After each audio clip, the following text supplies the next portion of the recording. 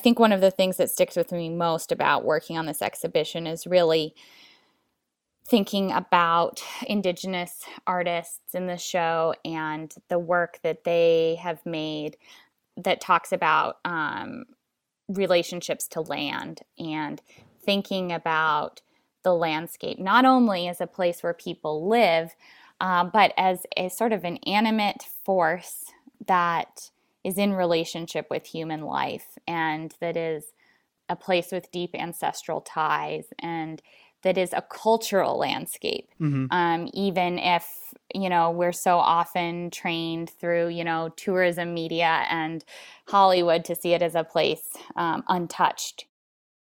That was Francesca Dubrac, the chief curator at the Anchorage Museum.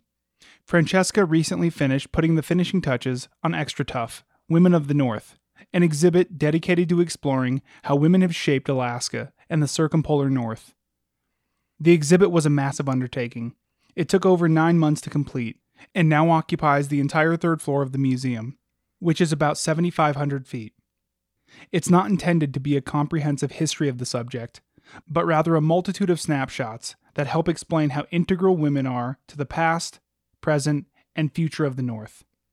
Francesca says that a large part of unpacking all of this includes subverting cultural myths, like ones that depict the brave, masculine explorer conquering landscapes, and instead portraying a cultural landscape where Indigenous people have lived for thousands of years. So here she is, Francesca Dubrac. Welcome to Chattermarks, a podcast of the Anchorage Museum, dedicated to exploring Alaska's identity through the creative and critical thinking of ideas, past, present, and future. My name is Cody Liska, and I'll be your host.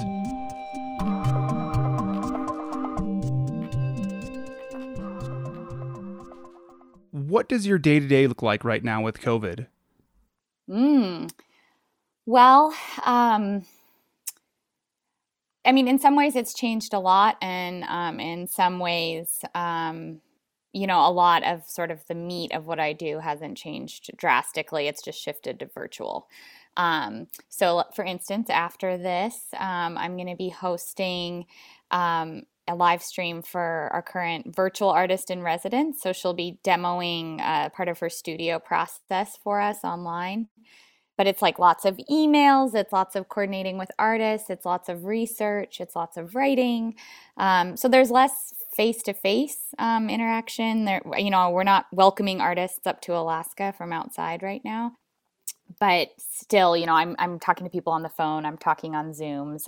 We're finding ways to stay connected. So. And has anything surprised you about that whole process, that maybe it's working really well or maybe it's not working as well as you originally thought? At first, I think the shift that happened with the pandemic just felt, like a loss. There were so many projects we were about to mount physically at the museum. There were so many programs that really relied on people being in person and being together at the museum. So there was really kind of a sense of it being, I think, a negative thing at first. But what I've found over time is really sort of how liberating in some ways it's been. I've been able to collaborate with artists living in rural Alaska, living out of state, working really closely on developing virtual programs. So there have been some, I think, unanticipated silver linings to working this way, and ways that I actually hope will continue once we get back to whatever our new normal is. But I think, there is, at the same time, we also just opened this big exhibition called Extra Tough, Women of the North.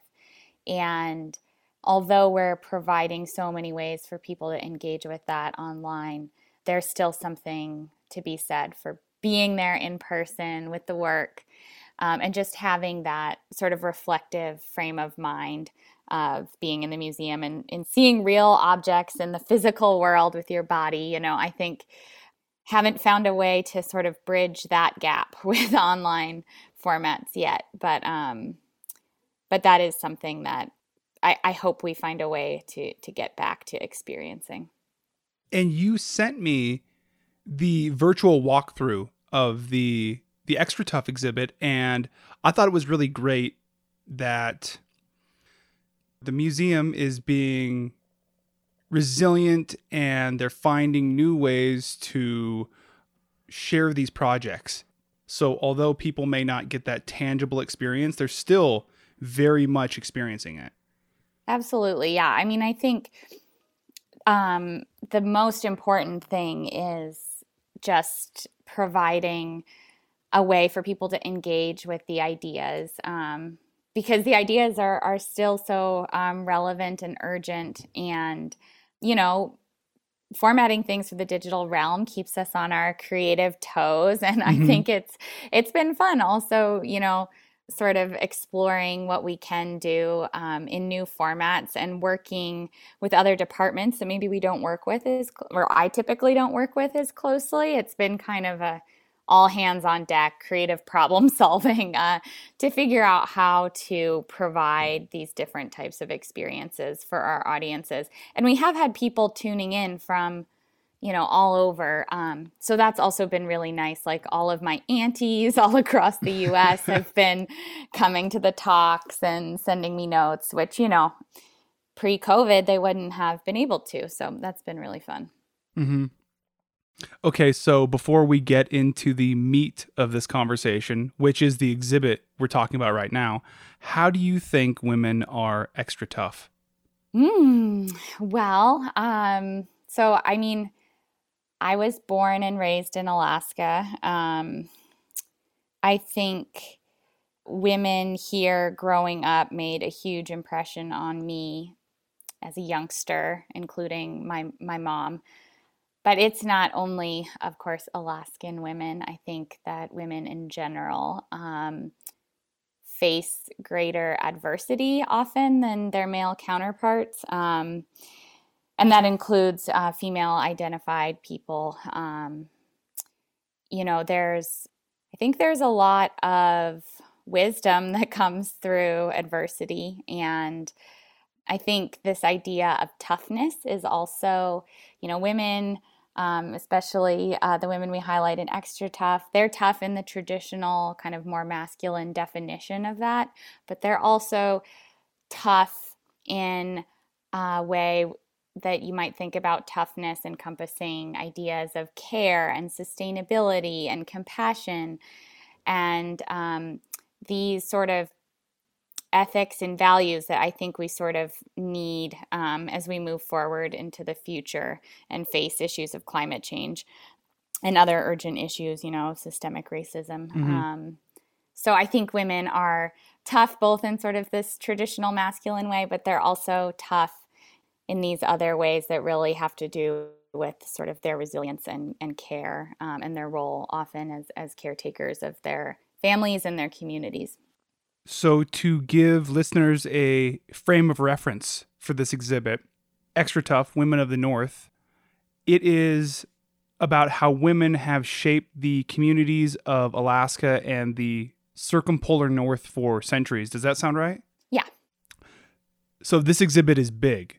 I watched the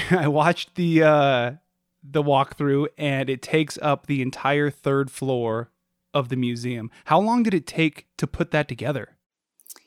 Yeah, so it's funny because I would say from the time we were working on it in earnest, it was about 9 to 10 months, which is kind of a humorous corollary to a pregnancy time.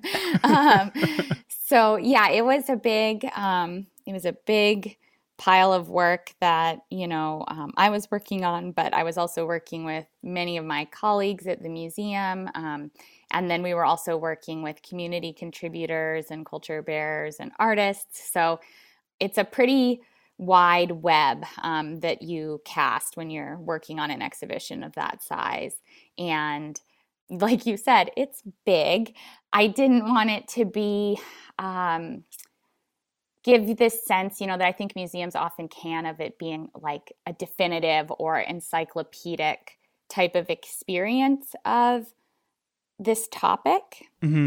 But acknowledging that it is so expansive, We wanted viewers to be able to find a way into many different themes and for many different viewers to be able to find themselves in the exhibition in some way.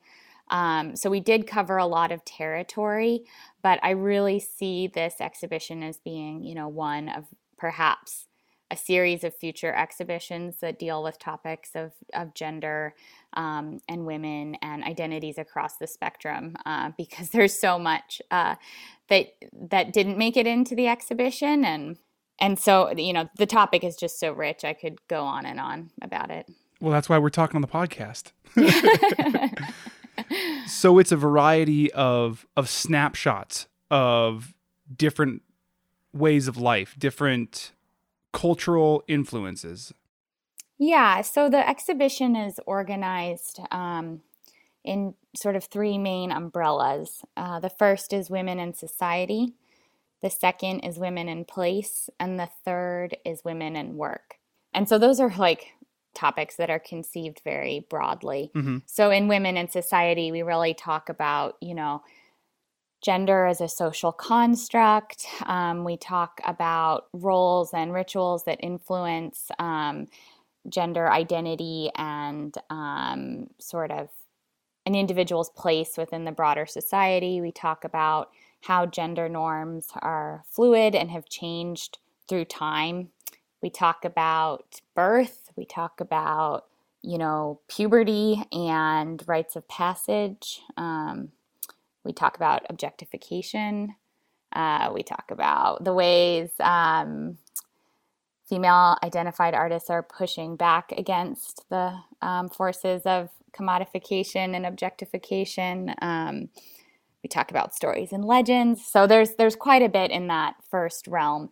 In Women in Place, we really examine the landscape and representations of the landscape and sort of what a female identified perspective could tell us about land that might be different from images of the North that we've all become accustomed to. So I think, a great example of that is like the Sidney Lawrence Mount McKinley painting that I'm sure many of our listeners will be able to call up in their mind's eye.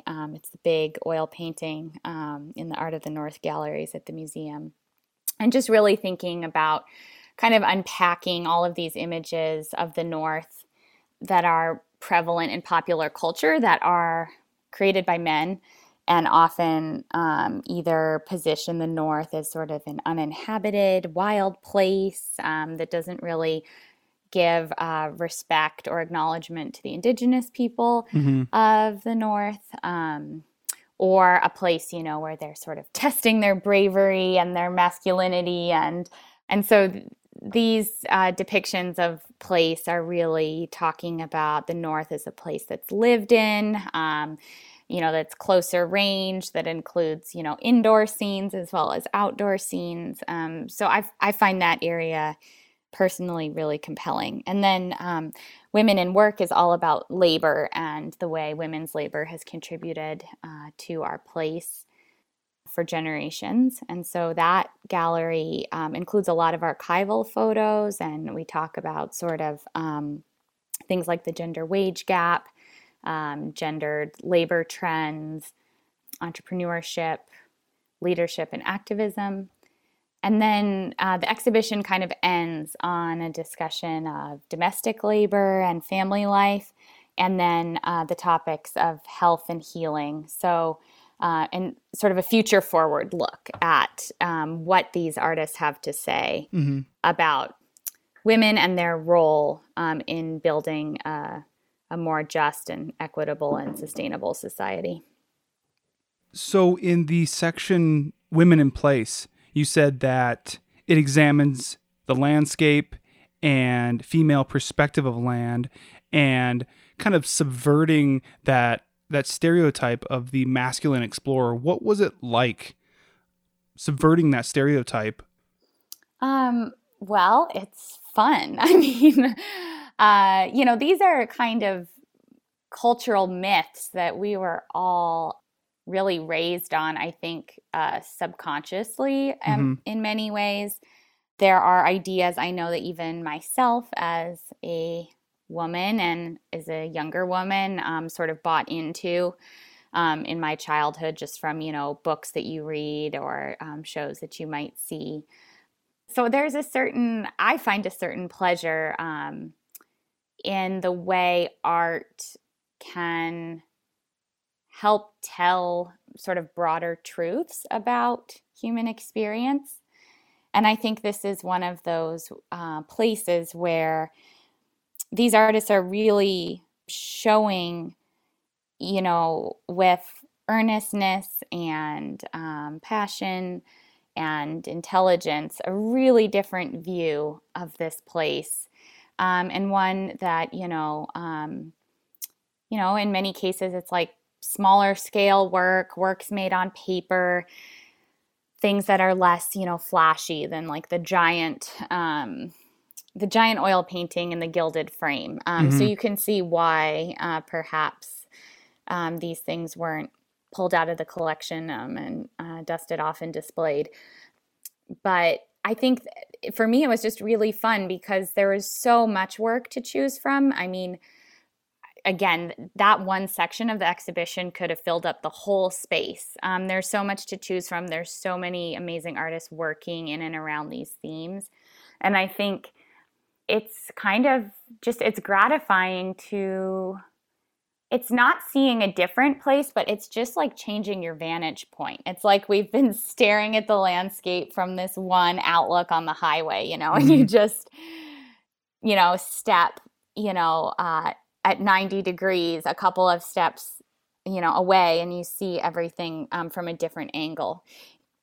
And, I think one of the things that sticks with me most about working on this exhibition is really thinking about Indigenous artists in the show and the work that they have made that talks about relationships to land and thinking about the landscape, not only as a place where people live, but as a sort of an animate force that is in relationship with human life and that is a place with deep ancestral ties and that is a cultural landscape. Even if, we're so often trained through, tourism media and Hollywood to see it as a place untouched, So I think for me, that was one of the most powerful takeaways of working on the exhibition.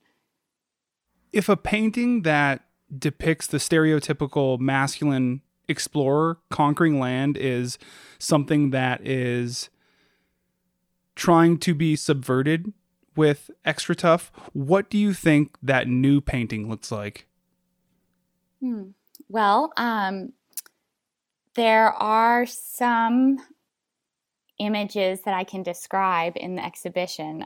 So, for example, there is a drawing by the Inuit artist Annie Patuguk that is called Watching the Simpsons on TV. And it shows an Inuit family at home inside and a little boy watching the Simpsons on TV and the mom and the dad standing by the doorway, and the dad is helping the mom take a baby out of the hood of her parka. So just a really unadorned portrait of daily life in northern Canada. That's one way it might look. Another artist in the exhibition, her name is Effie Sheldon Bornhoft. She's in the Anchorage Museum collection, and she painted hundreds of watercolors driving up the Alcan with her husband in the 1950s. And she never went to art school. She wasn't formally trained, but she painted, almost every stretch of the drive. It's incredible if you've ever done the drive. There was stuff that I recognized and then obviously stuff that had changed, but she would write the milepost sort of down in the corner of her painting. And so, her descriptions of place, it's just this, very rigorous, almost scientific approach to showing the specificity of, every mile of road, whether there's a rest stop or, mining infrastructure or just trees.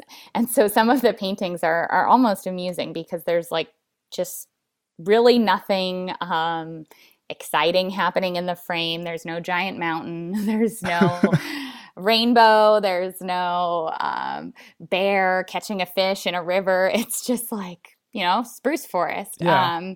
And so I really appreciate the way that she kind of took this very kind of serial approach to depicting the landscape. And it's something that, over time, it does show how the landscape has changed because she made such sort of a faithful representation of that part of the world at the time she was painting. Well, and I also think that there is beauty in the mundane.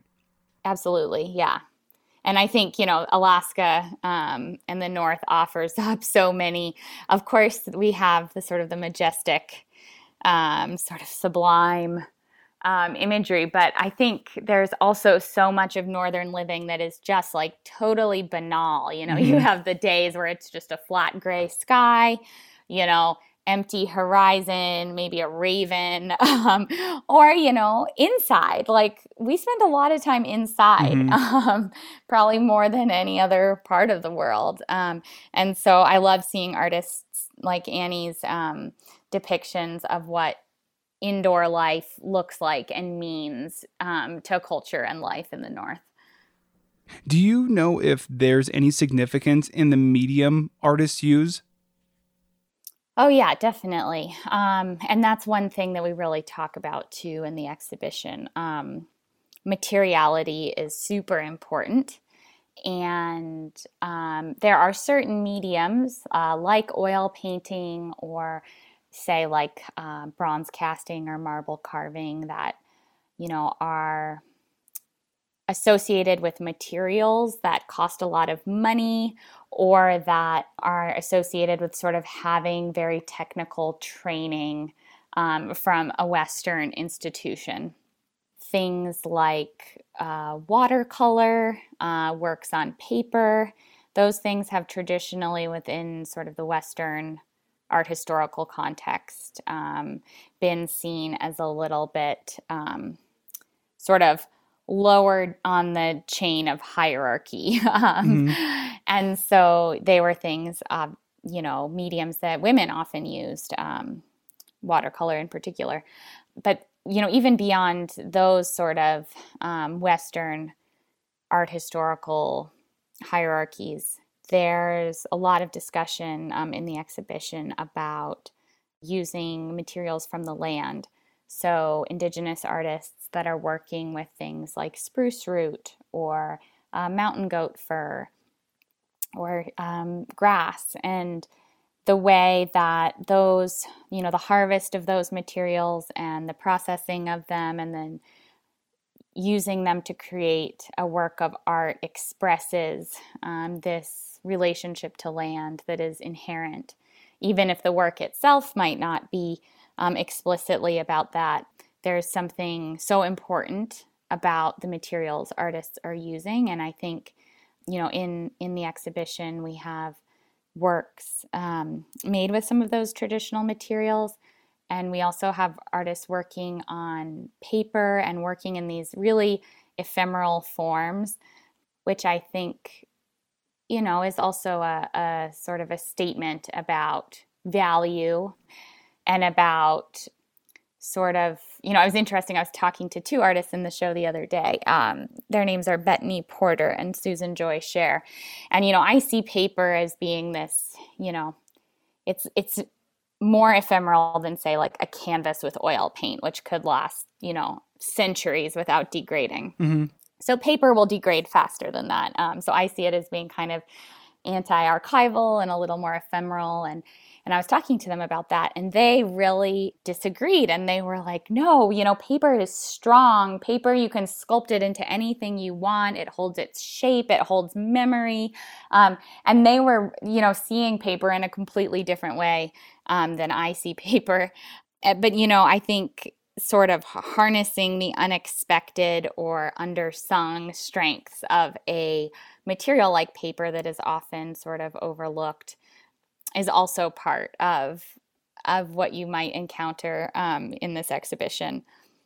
And then there's, of course, artists like Leslie Shows, who she has a piece right at the entrance that is called Face K. And I see that piece as really being kind of like a retort to the Sydney Lawrence, because it's giant, it's very large scale. But she uses things like glass and ink and sand, and she sort of uses these geologic forms. But one thing she's done is she's completely eliminated a horizon line from the landscape that she depicts. So she sees the horizon as sort of this Western colonial way of looking at landscape. So she just takes it out completely. So you're basically in this very immersive, disorienting world of like rocks and strange kind of almost like electrical emanations. You can't really place yourself anywhere. There's nowhere for the viewer to like stand, if you will.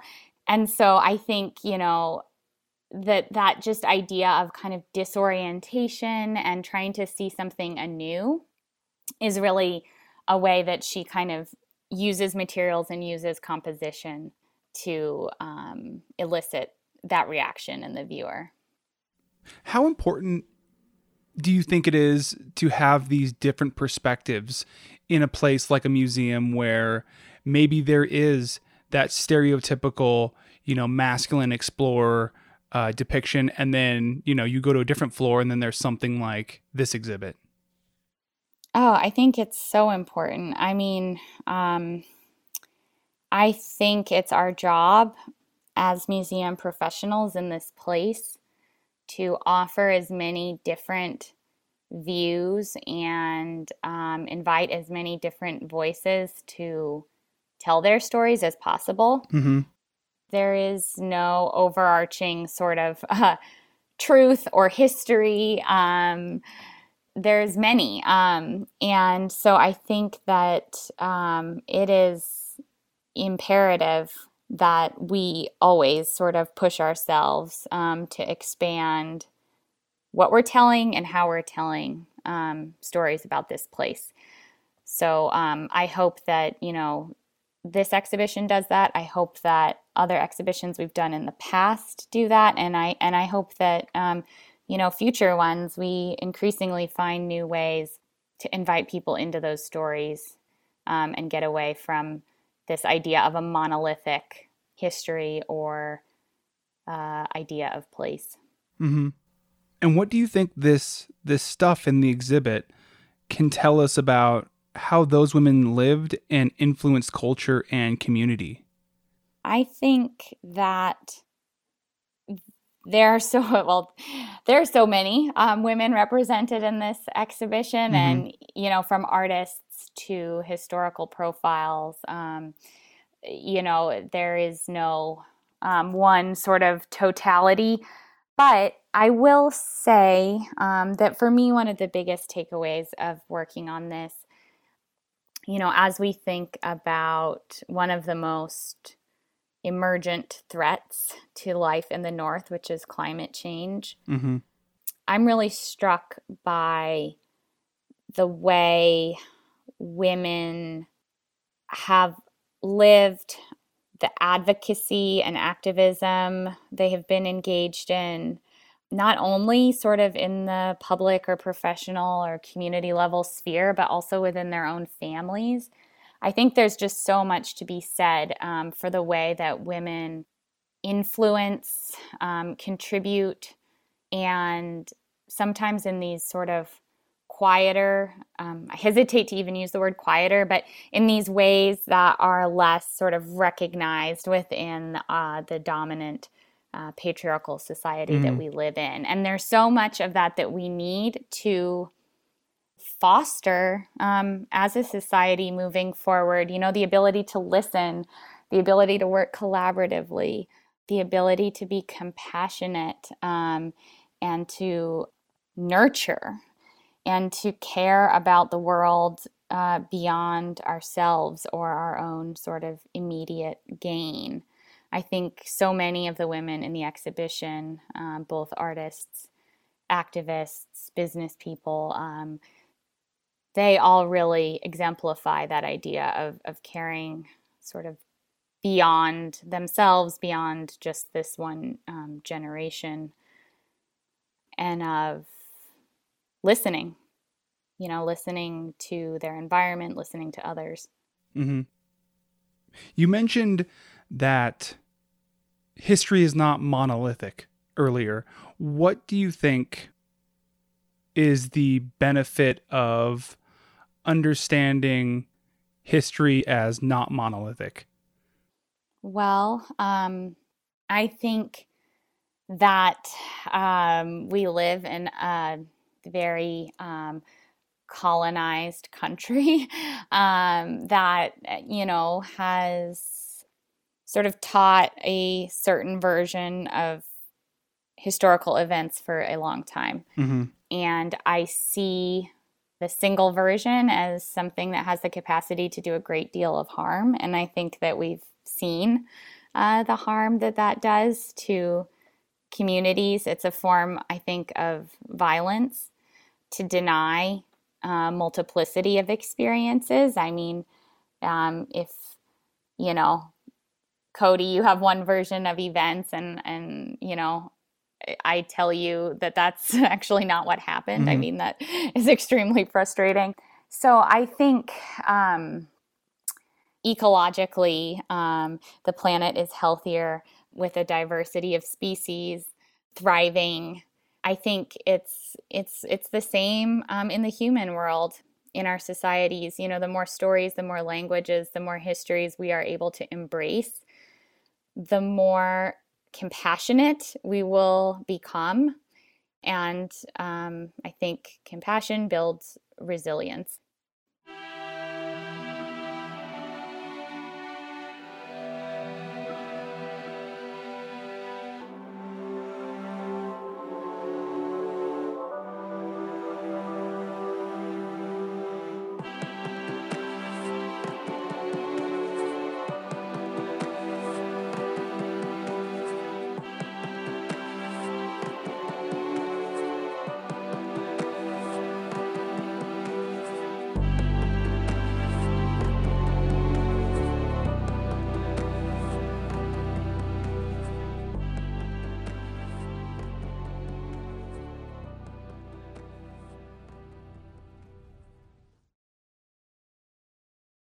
One thing that just came to mind is people do inevitably have their own beliefs and understanding of history.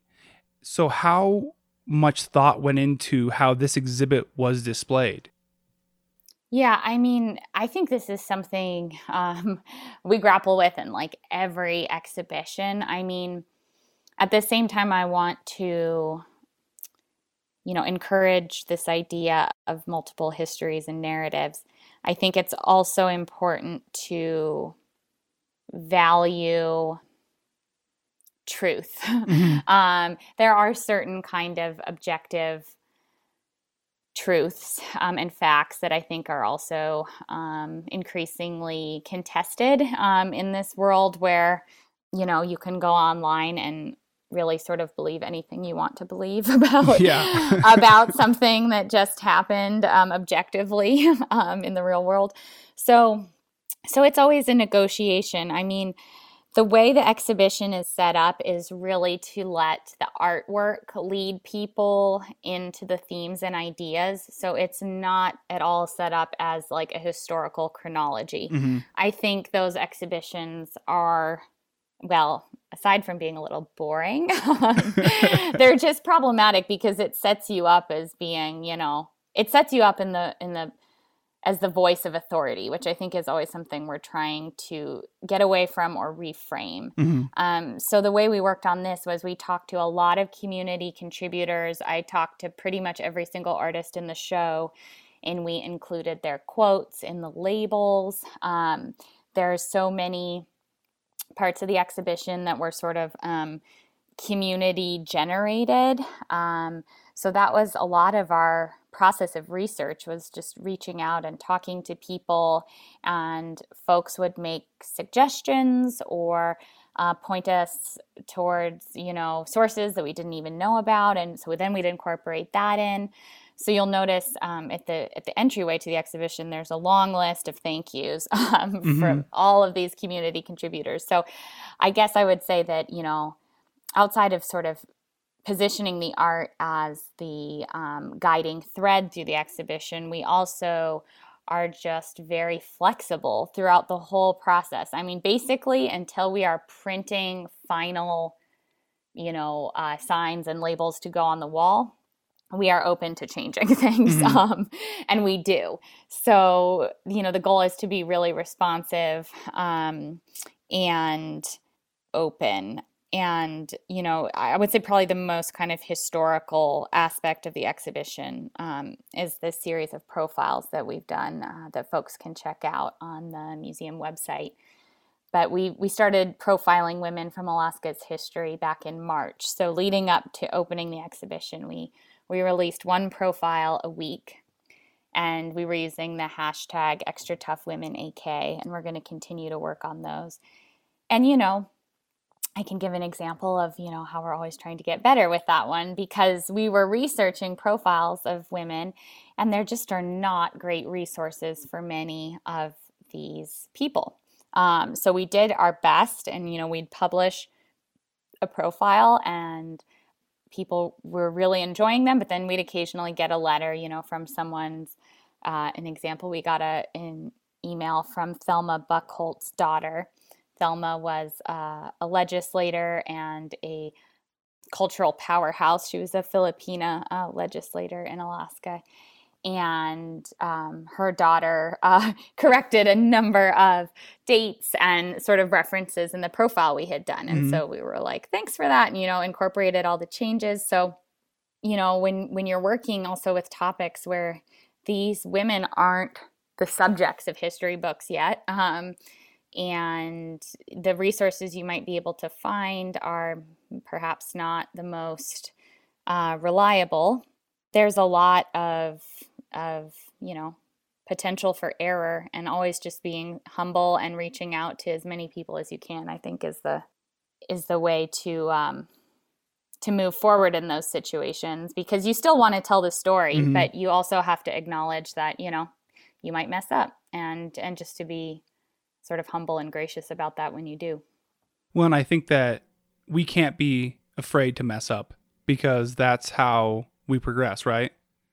Yeah, absolutely. I think it's scary sometimes for me, because when you're putting all these materials together and you're seeing them, blown up from the size of your computer screen to the size of an entire wall, you're like, oh, I hope I got this right.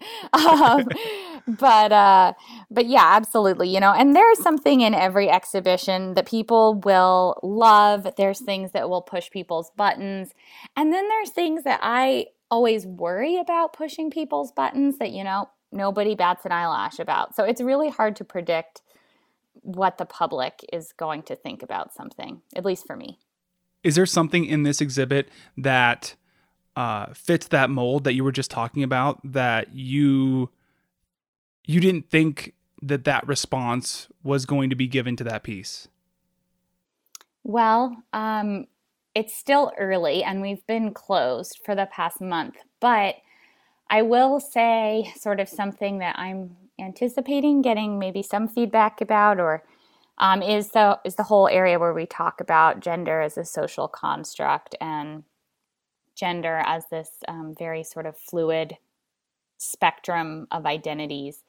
I think that's something that is very acknowledged among younger people in our society today. I think there are older people for whom those ideas might be a little challenging.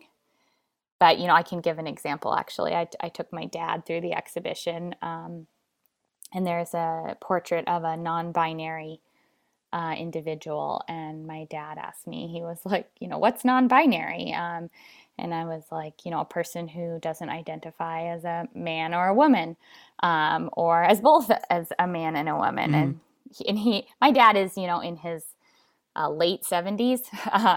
And he was like, oh, okay, and I was surprised. He totally got it.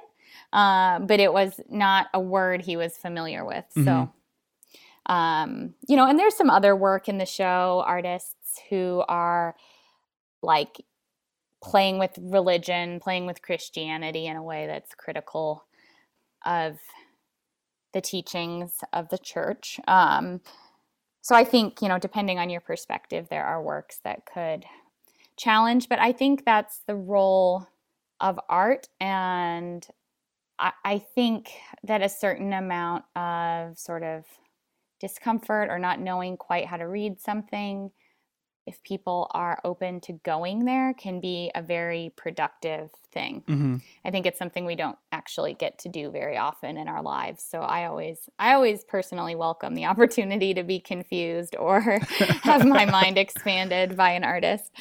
Yeah, confusion is important. I appreciate confusion. Yeah, I like that you appreciate that, because I think most Americans feel really uncomfortable with confusion. I remember once being at the SF MoMA when I was an art student, and I was just, looking. I was in an exhibition of Cindy Sherman photographs, and I was walking through. I think I was with my brother, and there was this man there. I did not know him. He was a stranger, and he seemed really agitated, and he just kind of came up to me. And he was like, "Do you get this? I don't get this at all." And he was like angry, And I was struck, because I was like, oh, the feeling, like he feels personally affronted because he feels like the artist is trying to, like pull one over on him or something. Mm-hmm. And I think that that's just fascinating, that sort of defensiveness we get. Rather than just kind of like relaxing into a sense of not knowing, and, maybe that's okay.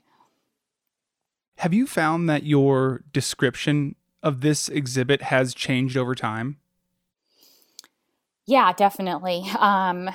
When we started working on it, we were calling it Frontier Feminisms, and we decided to drop that title. Our goal with that title was to really contest and question the idea of a frontier right up front in the exhibition. But I think even just by using it, was almost like giving it more power. So we decided to get rid of it. I think my understanding of the different themes in the exhibition really changed, and how I talked about them.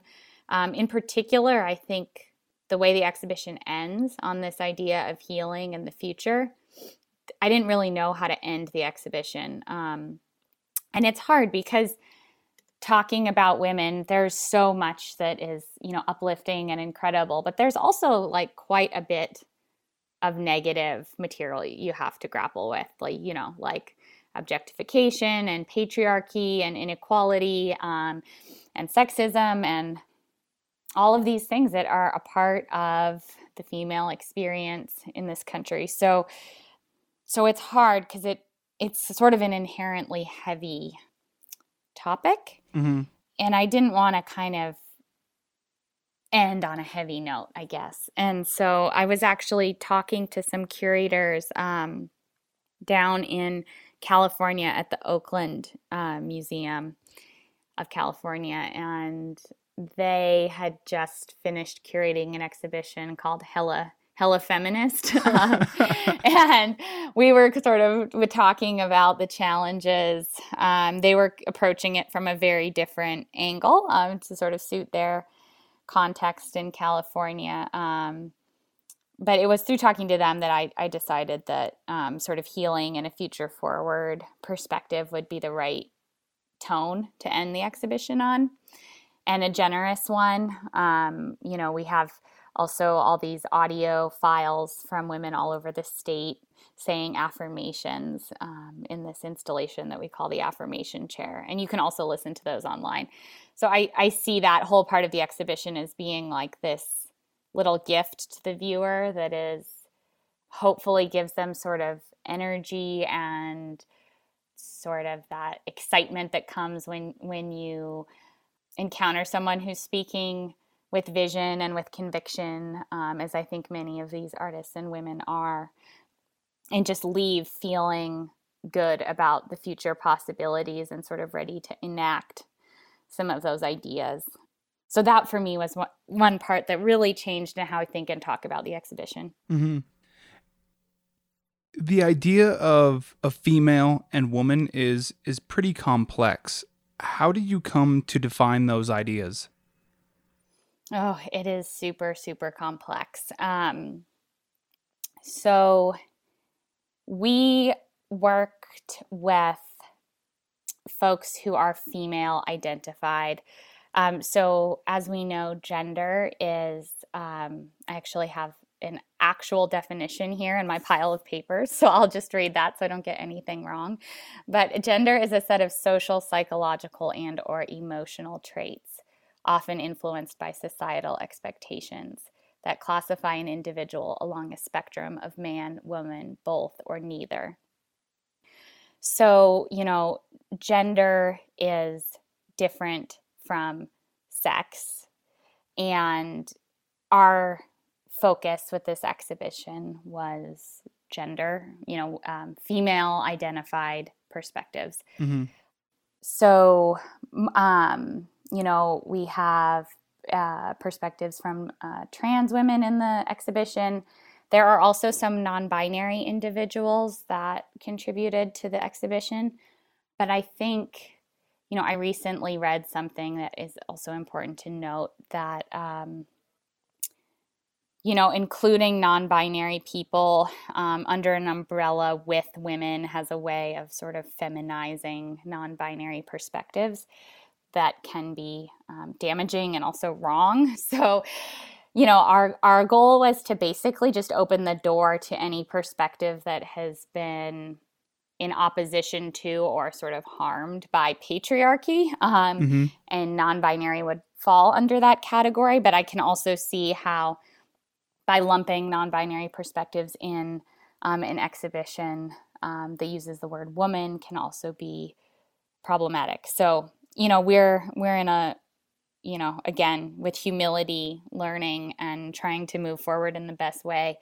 I think it's also important, and this was something I really struggled with, like language is so clunky. Mm-hmm. The words we use are just so imperfect in terms of describing the nuance often of what we want to say. Mm-hmm. And so even for this exhibition, it's hard to get away from the word woman. But, by saying the word woman, you're also sort of setting up this binary idea again, man, woman, and the whole thing we were trying to do is to kind of get away from that type of language, which, was hard. And so, I wrote a little thing at the entry of the exhibition that kind of acknowledges that challenge and that our intent was not to reify these binary ideas by using the word woman, but to be inclusive and expansive.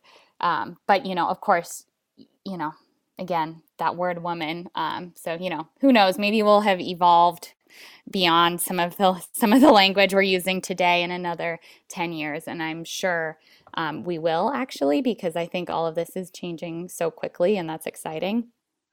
I took a linguistics class in college, and we learned about the word woman, and it is derived from Weefman, and that is, if I'm remembering correctly, means property of man. The wife, the woman is the property of the man. And so, like you said, language is clunky. And if we continue to try to be more understanding and kind of expand our minds and question historical precedents, I think that we will inevitably reach a better place. Yeah, amen. Well said. So, how do you think the female experience was and is different in northern places than other parts of the country or the world? It's a good question. I feel like in some ways, not different at all. That was one of the things that was challenging about working on this exhibition, was trying to figure out, in what ways is this story different or exceptional in the North or in Alaska? In what ways do we depart from national trends? And in what ways are we really sort of in step with all of sort of the broader statistics. Mm-hmm. And I think, as Alaskans, we tend to think of ourselves as exceptional in so many ways. And, what I found is that, as far as gender equality goes, we are right in line with sort of national averages and standards, not doing great. But I do think that there are moments in history and in time when the experience has been very different. Like one of those might be women who came up to work on the Trans-Alaska Pipeline. I think there are women who have come to Alaska, settler women who have found their ways into industries and to experiences that were so much more independent, so much more adventurous than anything they may have been able to experience in the lower 48 at the time. So we get these stories of, individuals living these incredibly remarkable lives. And so I do think that that is unique. But again, it's sort of in these specific moments in time or encased within these sort of individual stories. I think another thing would also be sort of the history of colonization, which in Alaska is at least relatively recent compared to other parts of the world, many other parts of the world. So you have women who have experienced pretty intense, violent sort of social change within very few generations. But you also have, on the other side of the same coin, women who are very tied to their culture and their cultural practices and their way of life and their indigenous language in ways that, in parts of the world that have experienced centuries and centuries of colonization maybe is a little more distant. And then, of course, you could talk about the weather. I think there's a certain, amount of sort of resilience that comes with dealing with a harsh climate, particularly, like Sami people in the northern parts of Norway, Sweden, Finland, and Russia, and indigenous people throughout Alaska and Canada.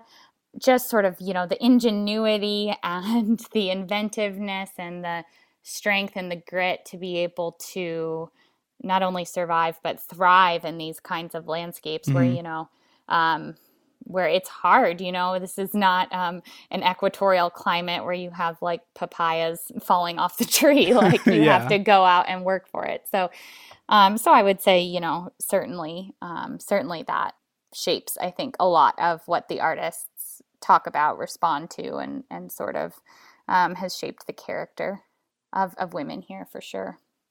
Do you feel like you learned anything about yourself through this exhibit? Totally. Yeah. I was raised by a mother who considers herself a feminist. And she has 4 sisters. They're all super strong ladies. And my grandma had a sister. So I had, this grandma and great auntie. So my family in many ways was like very female power. And so I always kind of identified with those ideas. But, in college, I remember really vividly being in an art history class, and it was a class that had mostly women in it. And there was just one guy, and he would just speak up all the time. Anytime the professor asked a question, he'd pipe up. And he had a friend who was a girl who would always sit next to him in class. And she was kind of similarly outspoken. And one day she raised her hand and said something. And I found myself getting like annoyed with her. Like I was like, oh, And then I caught myself and I was like, why am I like, it's this guy who actually is speaking up more frequently than she is and saying things he doesn't really, understand. Or I felt like you know, to use today's parlance, mansplaining to the rest of the class. Yeah. And I was like, wow, you know, these like biases are so deeply ingrained that I would have a negative feeling towards like a female classmate of mine for speaking up because, you know, that's not, you know, appropriate behavior for women. So I had that kind of revelation in my early 20s. And I think just became like increasingly interested in these topics and in different strains of feminism, but always at a kind of an arm's length. Like I'd read books. I've always have argued with every boyfriend I've had about reading more female authors because it's shocking how many men don't read books by women. It really is. And I think women are taught to inhabit characters, male characters. Again, goes back to that idea of compassion. You know, I can read a coming of age story about a boy and just feel the story so completely and be right there with him. And I would have male friends or boyfriends read a book written from a woman's perspective and be like, well, it's just about like girl stuff. And they just couldn't relate to the character. And I'd be like, oh.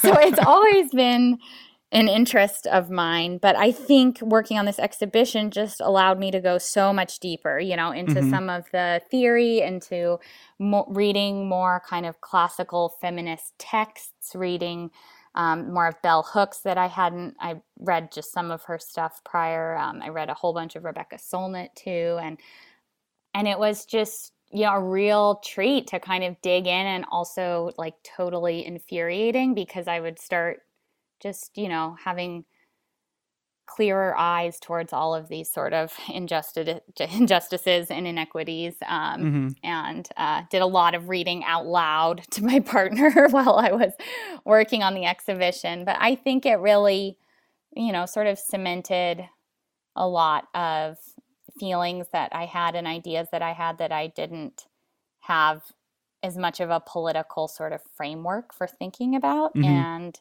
I also feel like it's put me on a path of wanting to explore those ideas more fully in my life and find ways to support other women, both in the work that I do at the museum and outside of my professional life. So now that you are able to kind of step back and look at this exhibition in full, how do you feel? I feel good. Yeah, I feel, you know, sometimes when an exhibition comes together, you are feeling more sort of tension between sort of what you wanted it to be and how it ended up. With this exhibition, every time we'd put something on the wall, I would just get so excited. It looked just how I imagined it, and I'd been through it mentally so many times that, you know, in my mind's eye, that it ended up all fitting together. I worked with so many amazing people at the museum, Ryan Kenny and Johnny Hayes and Monica Shaw and Alice Green, and just, you know, so many wonderful people who really helped make that the reality of my experience. And I think also, the artists themselves, like anytime I'd start to doubt the exhibition, I would just think back on the art. And it's like, I believe 100% in all of these artists. I believe in their work. It's good work. It's powerful. So anytime I was having those, you know, typical like cold feet you get before you launch something huge, I was just, you know, think about the artists and feel confidence. So I feel really good. And I really hope that as the pandemic diminishes, as people are able to get vaccines, that people are able to come see it and kind of engage with some of the ideas that are in it. And what do you hope those people take away after seeing the exhibit? I hope that people come away with a sense of all the seen and unseen ways women influence and contribute to our society. I hope they come away with a sense of the genius and the creativity of the women represented in the exhibition. I hope they come away with a sense of hope and also a sense of responsibility to making change in our society, whether that be for gender equity or other pervasive inequalities. I hope people come away just feeling, wind in their sails, like they've learned something new and they're excited by some of the ideas. They're excited by some of the stories. They're excited to learn more and to go out and sort of embody some of the ideas in the exhibition, which again, I would come back to those ideas of, reciprocity, caretaking, of compassion, of stewarding our place, both physically and socially, moving us forward.